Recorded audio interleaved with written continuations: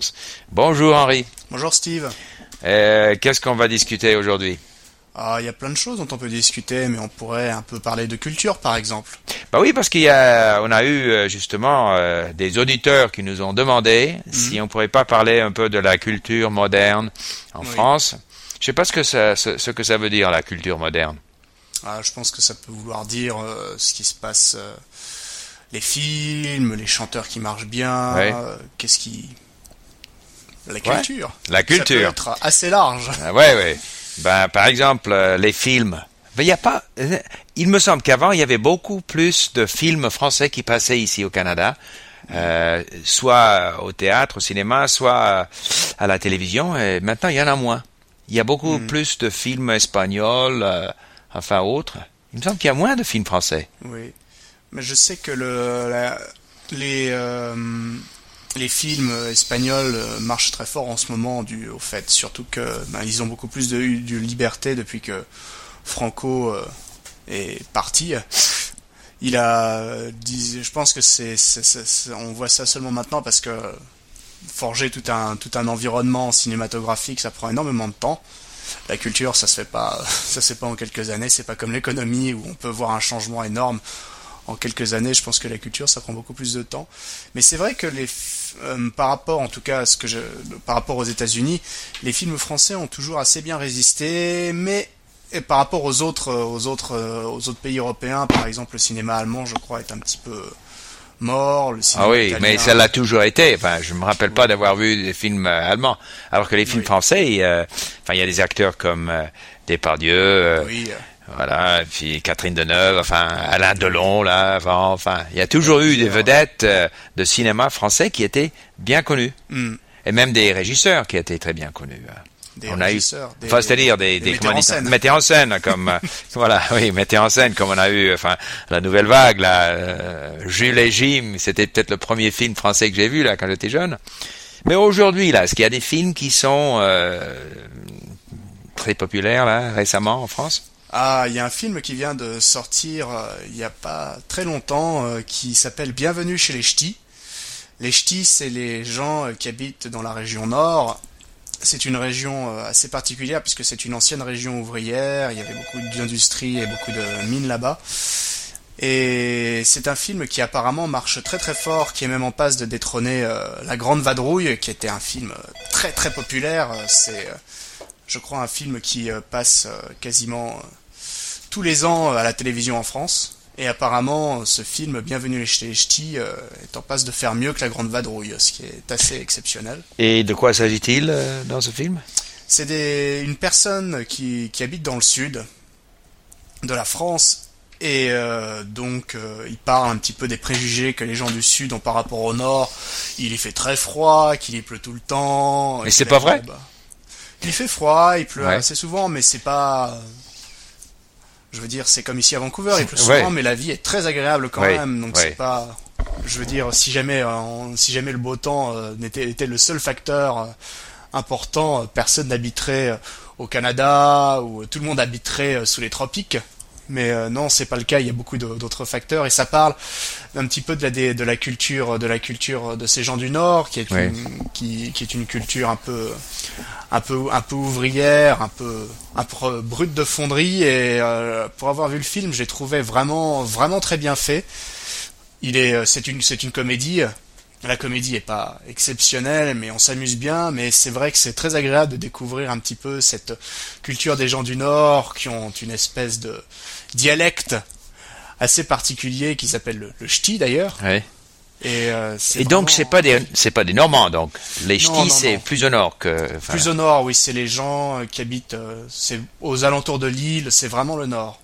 Et je crois que dans le temps c'était des gens il y avait quand même des gens qui parlaient le flamand dans le temps dans cette région ou non. Peut-être. OK. Je ne sais pas. Oui, donc c'est une région donc est-ce qu'on boit davantage de la bière plutôt que du vin, par exemple? Est-ce qu'on mange des choses plus lourdes? Oui, c'est un petit peu... De là d'où je viens, en Lorraine aussi, on a tendance à boire un peu moins de vin, boire un peu plus de bière et à manger des plats un peu plus consistants. Mais oui, c'est assez Mais qu'est-ce qui fait donc le charme de ce film? Est-ce que tu as vu le film? Oui, tu l'as vu. J'ai vu le film. Oui. Ce qui fait le charme de ce film, c'est de découvrir justement cette culture ch'ti, qui est quelque chose d'assez méconnu. Je pense que en France, il n'y a pas énormément de gens qui savent que les ch'tis existent, mais c'est vraiment très particulier. Ils ont une façon de parler qui est assez extraordinaire.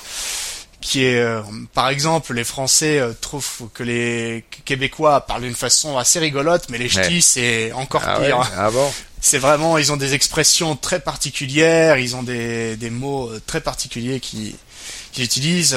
C'est pas toujours facile pour un Français venant de Paris de comprendre les ch'tis, les vrais, ceux qui sont vraiment ch'tis.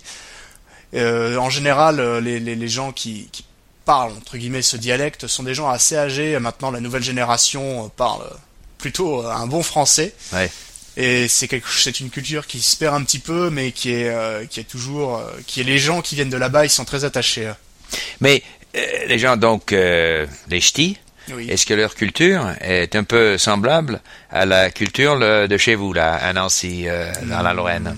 Oui, je pense que on peut dire qu'elle est assez semblable pour quelqu'un qui n'est pas français. Oui. J'ai pas l'impression qu'elle soit, elle est proche on n'est pas très loin géographiquement, mais non, ça m'a pas l'air d'être, c'est pas exactement la même chose je pense que pour un Français dira ça n'a rien à voir, même si je pense que pour une personne, pour un étranger, ce sera très très similaire. Et ce film, est-ce que c'est dirigé, enfin, est-ce que c'est surtout les gens d'un certain âge, ou est-ce que c'est même les jeunes, les vieux, tout le monde qui aime ce film? Quel est le public pour ce film? Je crois que les gens du Nord ont énormément apprécié ce film, puisque dans des films ou de la culture qui passe au niveau national, qui s'intéresse à la région Nord, c'est pas très courant, mais même je crois que tout le monde apprécie ce film. S'il est en passe de détrôner La Grande Vadrouille, je pense que c'est parce qu'il a un succès à tous les niveaux. On peut pas arriver je crois que il a fait un demi-million d'entrées les 3 premiers jours où il est sorti, ce qui est pas mal du tout pour un film qui est seulement national à la France. Mais je sais que, enfin, dans les films français, souvent on romanticise le Sud. Oui. N'est-ce pas? Il y a eu, comment il s'appelle, Marcel Pagnol, non? Enfin, il y a tout, Manon des Sources, etc. Et bien sûr, on est toujours attiré par le soleil, quand là où il fait beau, puis l'accent chantant de midi et tout ça. Mais finalement, les gens du Nord, ils ont leur vie. Je sais que j'ai des amis au Havre où il pleut aussi pas mal. Bah, ils ont une vie fantastique, hein. C'est une petite ville, ils sont tout de suite à la mer, ils sont au golf, ils ont des petits restaurants, ils ont toute une vie culturelle et autres, et c'est pas pire que dans le sud. Oui, surtout que c'est vrai que le Sud a été entre guillemets un petit peu idéalisé, et c'est il y a de plus en plus de monde. Par exemple, il y avait une ville qui était très sympathique apparemment il y a une 50aine d'années, Toulouse, et depuis un petit moment, Toulouse devient une grosse ville. Elle a grossi très très vite parce que tout le monde s'installe à Toulouse. Il y a plein d'industries l'industrie aéronautique, Airbus a ouvert des usines là-bas, des centres de recherche, donc énormément de monde y vont, et apparemment c'est devenu une ville, une grosse ville, donc qui a perdu beaucoup de son charme, et même pendant l'été, le Sud est toujours pris d'assaut. Bah oui. On parle de l'autoroute des vacances, c'est une autoroute qui passe pas très loin de Lyon, il me semble, qui est toujours embouteillée. Mais c'est pas mauvais la pluie. Si on parle de film, il y a eu Les Parapluies de Cherbourg. Il pleut. Et puis il y a une chanson qui s'appelle Il pleut sur Nantes de Barbara. Là, je me rappelle là quand j'étais jeune. Oui. Puis Lille, ça me rappelle aussi la première fois que je suis entré en France. Je faisais de l'autostop. J'avais 19 ans. Puis je débarquais de l'Angleterre. Puis il y avait un type, donc un Belge, qui m'avait amené jusqu'à Ghent. En vélo, pas en vélo, mais comment ça s'appelle, un Vespa, en mobilette. Puis ensuite, arrivé à Lille, il y avait des instituteurs qui enseignaient dans une école à Lille, qui m'ont invité d'abord de passer la nuit à l'école. Parce que c'était l'été, il n'y avait pas de classe. Puis ensuite, ils m'ont invité à manger. Ensuite, ils m'ont conduit jusqu'à Paris. Puis, ils ont été d'une gentillesse, d'un accueil, mais sensationnel. J'en garde toujours le souvenir de Lille. C'était des gens, mais très, très, très sympathiques. C'était peut-être des ch'tis. Oui, je savais pas. Peut-être, oui. Mais oui, bah c'est un petit peu, en reparlant de ce film, c'est un petit peu le message qu'il y a dans ce film, c'est que les gens, que le film essaie de faire passer, c'est que les gens du Nord sont très très accueillants. Ouais. Je suis jamais allé à Lille, mais on m'a dit que en tout cas c'était une ville la ville en elle-même n'est pas très très jolie, mais oui les gens, il y a plein de choses à faire. Il y a quelque chose de très fameux à Lille qui s'appelle la braderie de Lille, qui est quelque chose d'assez extraordinaire apparemment. C'est quelque chose à faire. Mais c'est quoi, c'est un festival ou qu'est-ce que c'est? Oui, c'est un festival. En même temps, il y a tout le monde est dehors. Je ne sais pas exactement ce que c'est, mais apparemment c'est plein de choses à la fois. C'est une sorte de grand marché, mais beaucoup de gens y vont. On y boit énormément de bière apparemment. Est-ce qu'ils ont une cuisine à eux, les ch'tis? Oh, bah il y a la cuisine du Nord, oui. Je sais qu'ils ont quelques fromages assez particuliers. Bon, dire qu'ils ont des fromages assez particuliers, je pense que pour la France, c'est pas vraiment un scoop. Ouais. Mais je connais assez mal la culture culinaire du Nord. Je suis allé une seule fois à Lille. Ouais. Mais sinon, d'autres films, j'ai vu des films français qui étaient très très amusants. Mais je me rappelle plus des noms. Oui. Mais il y en a eu. J'aime bien Gérard Depardieu. Oui, c'est un grand acteur. Mais malheureusement, on n'en a pas assez de films français ici. Oui. Oui. Bah, je pense d'autant plus que souvent l'humour français a tendance à jouer beaucoup sur des jeux de mots, des choses comme ça qui sont toujours difficiles à retranscrire. Oui, mais je me rappelle, il y avait un film justement où il y avait Gérard Depardieu et il s'agissait d'un type qui allait être viré de sa société, de là où il travaillait. Et qu'il avait trouvé l'astuce là de se présenter comme homosexuel et que donc c'était abus des droits des homosexuels, je sais pas quoi, mais c'était très très très rigolo. Je me rappelle plus du nom là. C'est Le Placard. Ah, Le Placard. Oui, c'est très très très très bon. Gérard Depardieu, il me semble, lui joue un type un peu lourdeau, un peu beauf. Ouais.